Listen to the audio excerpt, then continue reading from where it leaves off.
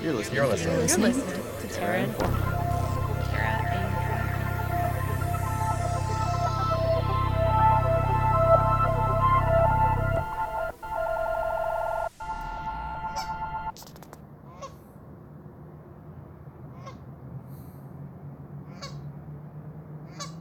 The sounds you're listening to were recorded in the Edmonton River Valley.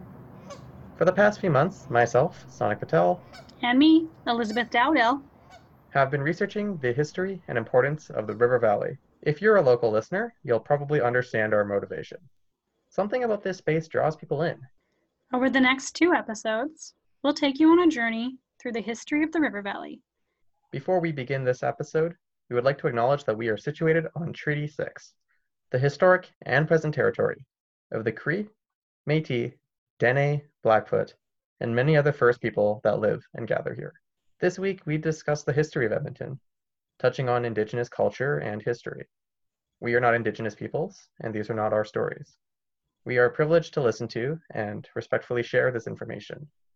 As you learn about the ways that different peoples have lived with this land, we hope you consider your own relationship with nature. The Edmonton River Valley is just one space, but it's a place with many layers of meaning and value. It's a place of sustenance, of economy, of gathering, of danger, and of conflict, in many cases, all at the same time. This week, we talk about how the different peoples and settlements in the Edmonton region have been shaped and influenced by the North Saskatchewan River Valley. But before we get into this history, let's get a little more familiar with the River Valley. So when we say the River Valley, we're talking about a park system along the north and south banks of the North Saskatchewan River. The whole system is almost 50 kilometers in length and 7,400 hectares in area. That's 8 times bigger than Vancouver's Stanley Park and 22 times larger than New York's Central Park. This makes the River Valley Park System the largest expanse of urban parkland in North America. If you live or have visited Edmonton, you might have gone for a walk along the river in Louise McKinney Park, hiked through the McKinnon Ravine, had lunch by the funicular, played frisbee by the Kinsmen, or if you're like us, you might just go for a quick walk between classes and enjoy some nature. This week, we go through the history of the River Valley, a history that is long, complex, and entangled. To help us with this journey, I sat down with Amber Paquette.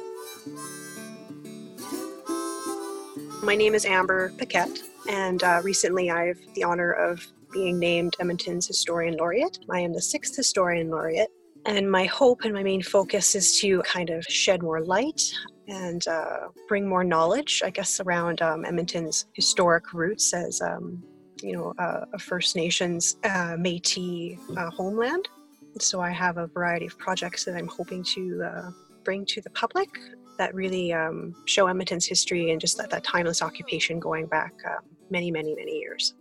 As Historian Laureate of Edmonton, Amber helped guide us through the many histories entwined with this place, starting long before Edmonton was recognizable.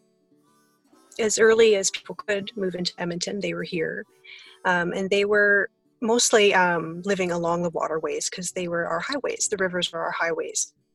And we know that one of these sites is very old, about 8,000 years, and it's right in the middle of Edmonton. It's in Rossdale by the Walter Dale Bridge. That goes back about 8,000 years, and Rossdale has continuous occupation. So you see, people foraging for foods, hunting, but there's also quite very, very early, I would say even Clovis time occupation, 12,000 so years ago. Edmonton is still located along a very interesting historic trade route where you see the distribution of Clovis material, Clovis people being a certain time in North America.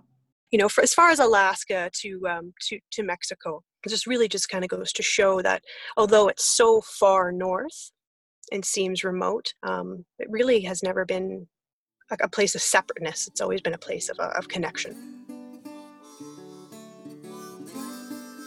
Edmonton was located on a historic trade route. I would say kind of like one of the very most northern outposts of this trade route. So you can get to Edmonton through many bodies of water, and it is this special natural meeting place between the parkland forest and the prairies. So there's a lot of reasons why First Nations people particularly chose Edmonton. Is because of all those natural boundaries. Edmonton has over, I don't know how many, over 240 plus archaeological sites just in its city alone, spread out all along the river valley. So that kind of really just shows its historic and almost timeless occupation. So Amber fact-checked herself for us, and there are actually over 740 archaeological sites in the Edmonton area. To help understand Indigenous perspectives about the river valley, I also sat down with Dr. Dwayne Donald, Associate Professor in the Faculty of Education at the University of Alberta. I asked Dr. Donald why the river valley was important for the Indigenous people who occupied the area then and now. To begin with, it's important to point out that, of course, Edmonton was just one place where people gathered. Well, the place we call Edmonton is just one place in that beautiful river valley and its whole length that people gathered. And so the river all along has its significance and its prominence. Yeah, I mean, the way I understand it is actually quite simple and at the same time quite complex. It's about life. It's about understanding what sustains us, what allows us, keeps us alive. And there's lots of sacred teachings about water that elders in this area, beautiful elders, could tell you a lot more about, and the sacred relationship that and the sacred teachings that are associated with water. But just a little bit that I can share is just that very fundamental understanding that most of our bodies are comprised of water. And there's a connection, of course, between childbirth and water. And so this is about renewal. This is about renewing ourselves and those kinds of things. And Edmonton has been home to people for an astonishingly long period of time. A history of trade and exchange is layered into our river valley. Immediately, we can recognize why the river valley was important for people who called this place home. The place in the river, right down from the main campus of the U of A, where the fort was eventually built and where the provincial legislative building is now, right in that stretch of river that basically flows west to east, is understood to have been an ancient gathering place. It's not considered a coincidence that we continue to gather here. So you can imagine that, as a early First Nations person living here in Edmonton's River Valley, you might live somewhere such as Mary Low Bay Park. There's not a sign or any kind of indication that these places are there, but they're all connected to each other. You find the same type of stonework in Mary Low Bay Park as you do in Strathcona Science Park. So it would be like you would live there and you'd go to work every day at the quarry, bring some material back. Maybe you'd go fishing on the river valley. So yeah, the whole area was extensively used by people. Though the valley was a place of gathering and sustenance for humans for generations, we can't forget that the river valley is also home to many creatures.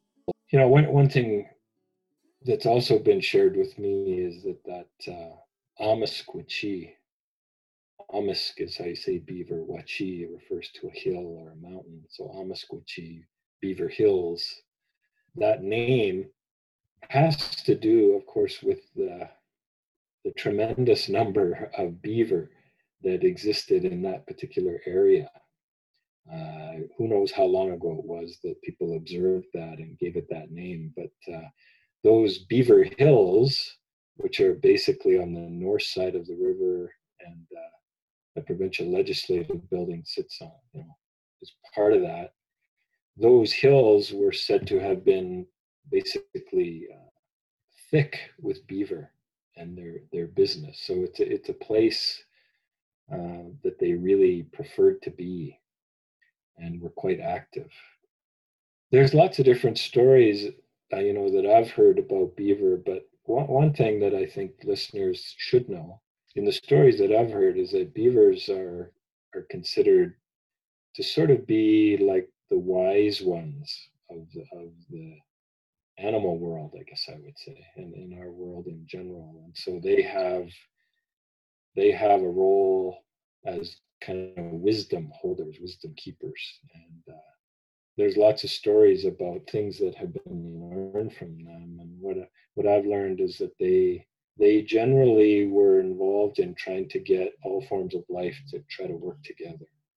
But one of the things that, beaver are known for, obviously, if you think about it, is their connection to water and the ways in which they protect water and the ways in which they care for water so that it's available to other forms of life.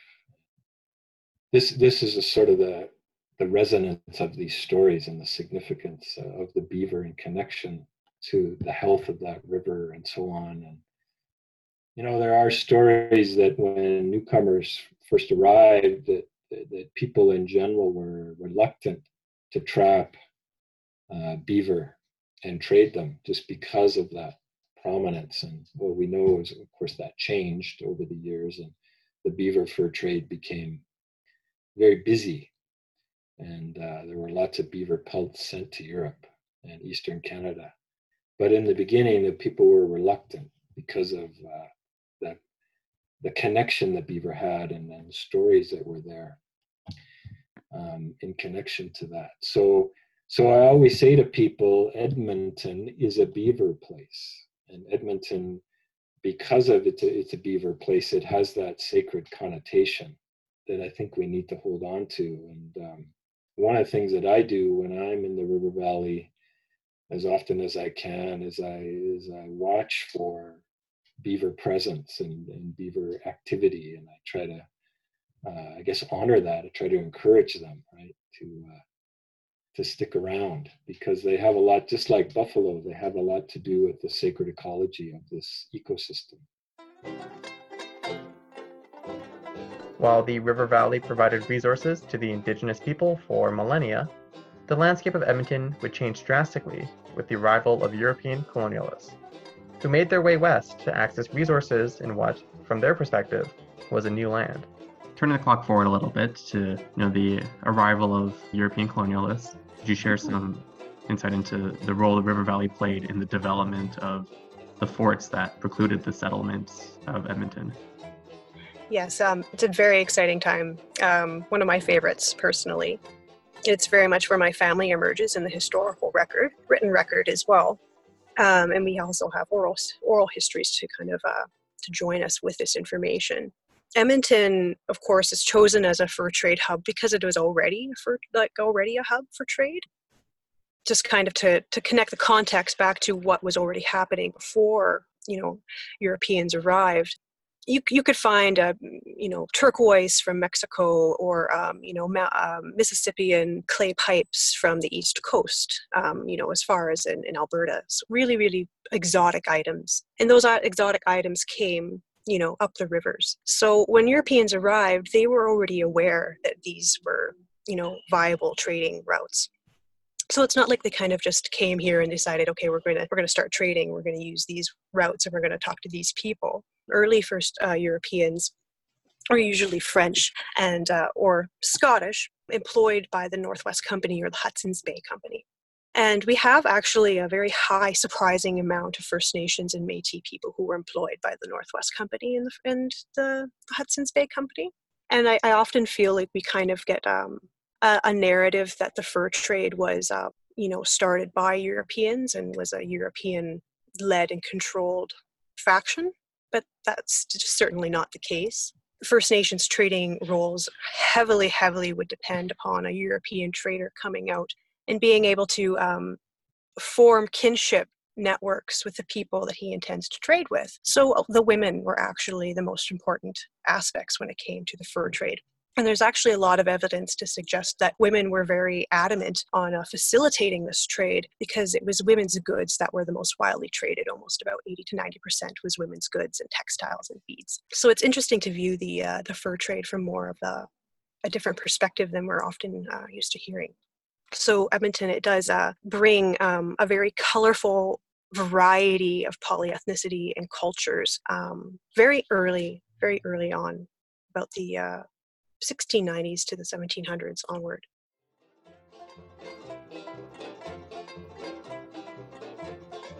The colonization of Canada by Europeans was largely driven by the desire to acquire land and raw materials. To collect these, the governments of Britain and France established the Hudson's Bay Company and Northwest Company. As these European traders worked west towards the Pacific, they built relationships with the indigenous peoples they met along the way. We see an emergence of something not often mentioned in Edmonton's historical timeline, and that would be the Nehiwapuat, or the Iron Confederacy, which begins about the 1600s. And that is an emergence of Cree middlemen and Nakota. That's what Puat means Nakota. Nehiwa just means Cree. So Nehiwapuat means Cree Nakota or Cree Stony. So the Cree, who begin far out east in northern Canada, are a specific dialect of Cree. They're Swampy Woods Cree.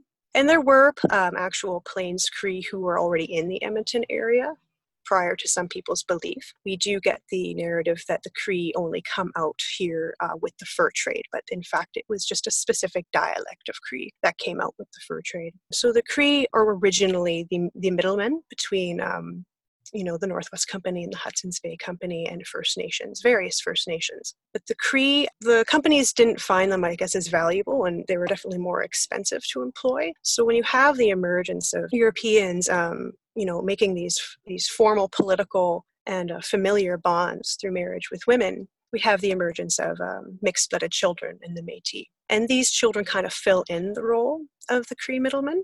Something that's not often mentioned kind of in the midst of all this is the change in which all these people are going through. Because, diseases, smallpox are costing people a very, very heavy toll. We see an otherwise bountiful, bustling place that was once, Canada and Alberta, kind of go into a no man's land. We lose about 90% of the population of First Nations over several centuries. So with this vacancy of Cree and First Nations middlemen, the Métis were very much kind of filling in those roles and those vacancies as well.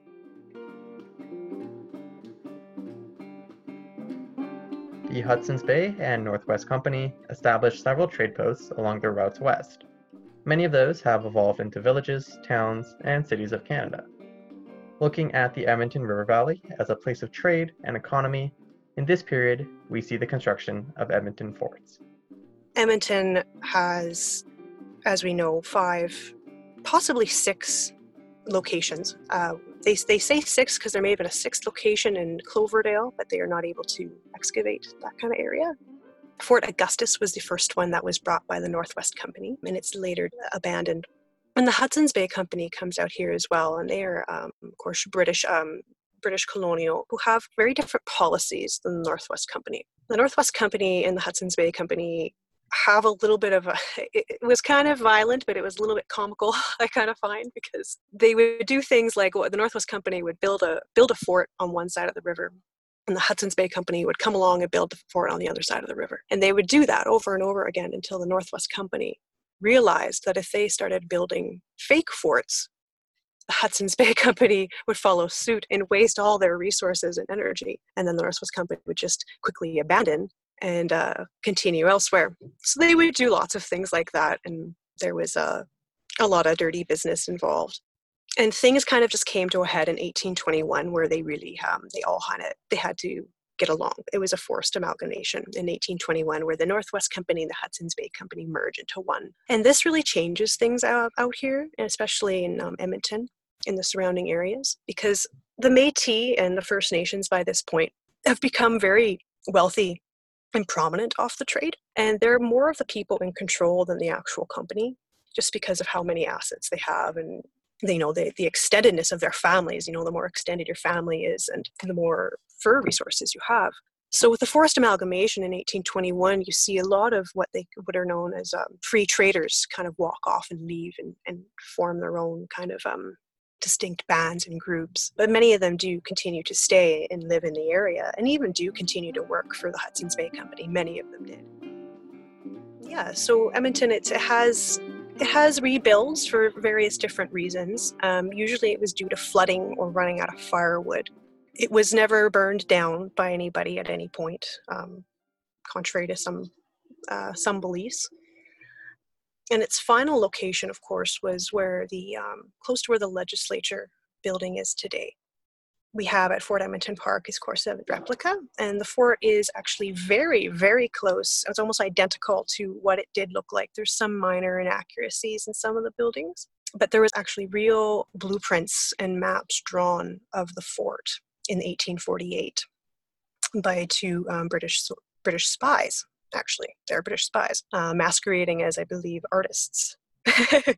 And they were coming through to determine if Fort Edmonton in 1846 had any potential as a military fort. And they found out, no, it did not have any potential as a military fort because it was made out of wood and could be burnt down with ease. So yeah, it's a very interesting time, and that Iron Confederacy I've mentioned is a really kind of understated point in the narrative where they were very much in control of what was happening in Edmonton and the trade, which is why we have people like, Chief Factor John Rowand, who was Chief Factor of Fort Edmonton for very many, many years. He went to such great lengths to impress upon the First Nations in this area because they were very, very wealthy and very prominent. And Fort Edmonton is kind of at everybody's mercy outside of its own boundaries. The other interesting thing about Fort Edmonton itself is that it's a very like dominant 80 to 90% First Nations population within the fort, and even then, most of that is women.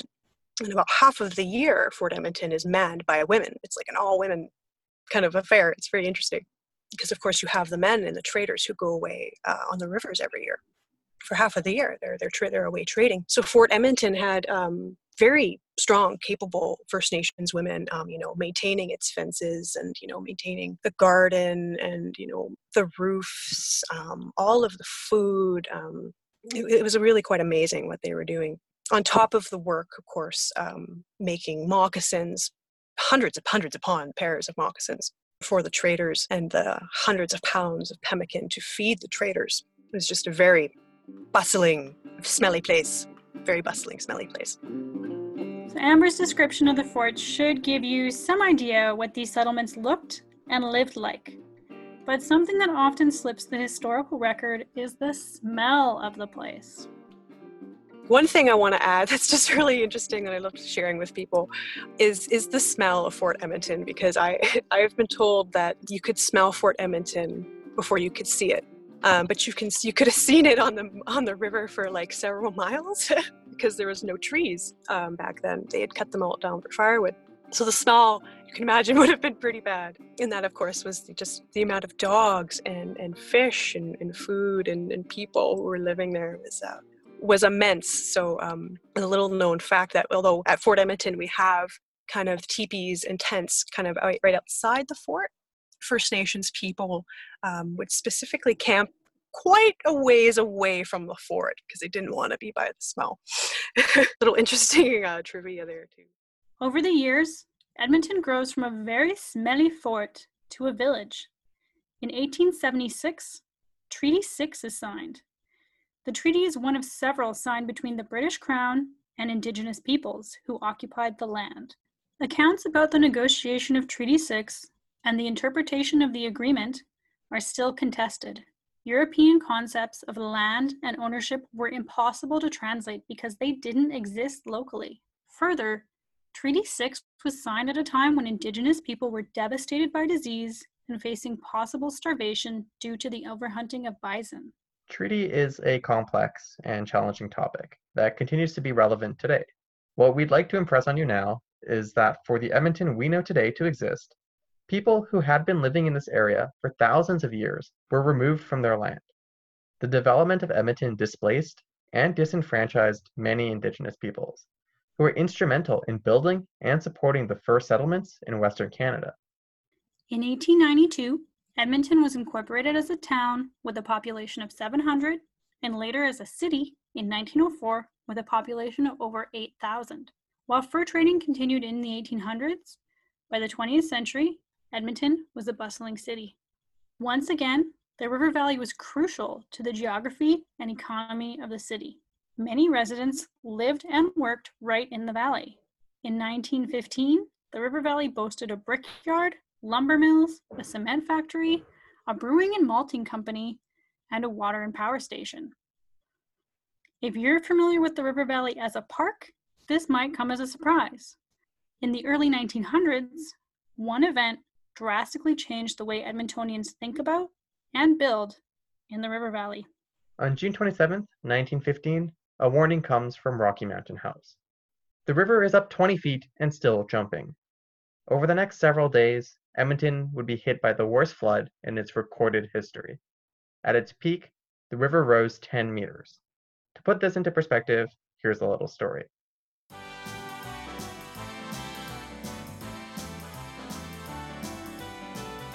The current low-level bridge was built in 1900 and called the Edmonton Bridge. The bridge features a railway track connecting the then town of Edmonton to the town of Strathcona. As the river surged, the water actually reached the bottom of the bridge, threatening to rip it from its foundations. The Canadian Northern Railway Corporation created a brilliant plan to save the low-level bridge. To keep the bridge from washing away, the Canadian Northern Railway needed to weigh it down. And what's slightly heavier than a train? That's right, a train that's full of sand.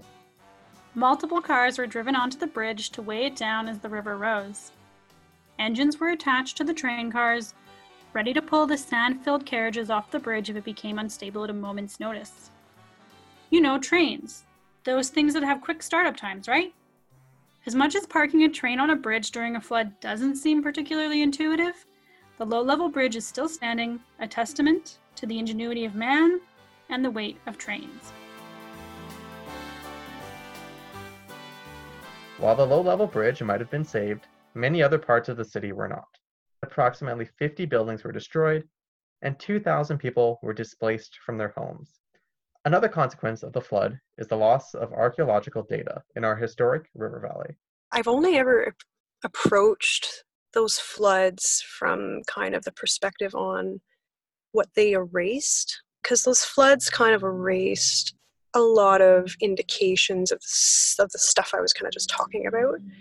Particularly, we see the complete obliteration of the Rossdale Cemetery, where there once was marble headstones for early Fort Edmonton's, traders, and it was also a historic burial ground going back 8,000 years of timeless internment. So that is probably the only insight I can give is to those floods, is just how much they erased. Of course, there was a lot of other middlement and all of that as well, but those floods, they really completely removed that from the landscape.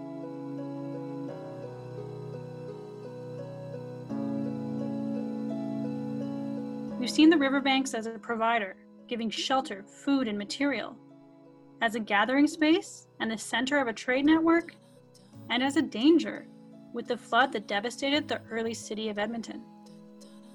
Our journey through the history of the river valley and what it means to the people that live in the Edmonton area is not over. Thank you to our storytellers, Edmonton Historian Laureate Amber Paquette and Dr. Dwayne Donald. They'll be back with us next week to continue our look at the history of the river valley. Until then, stay safe, and if you have a free minute, take a walk through the Edmonton River Valley and find yourself surrounded by centuries of history. Terra Informa is a production of CJSR 88.5 FM. All our content is created by a team of volunteers. For more information on these and other stories, visit our website, www.terrainforma.ca. Follow us on Twitter, Instagram, and Facebook. See you next week, right here on Terra Informa.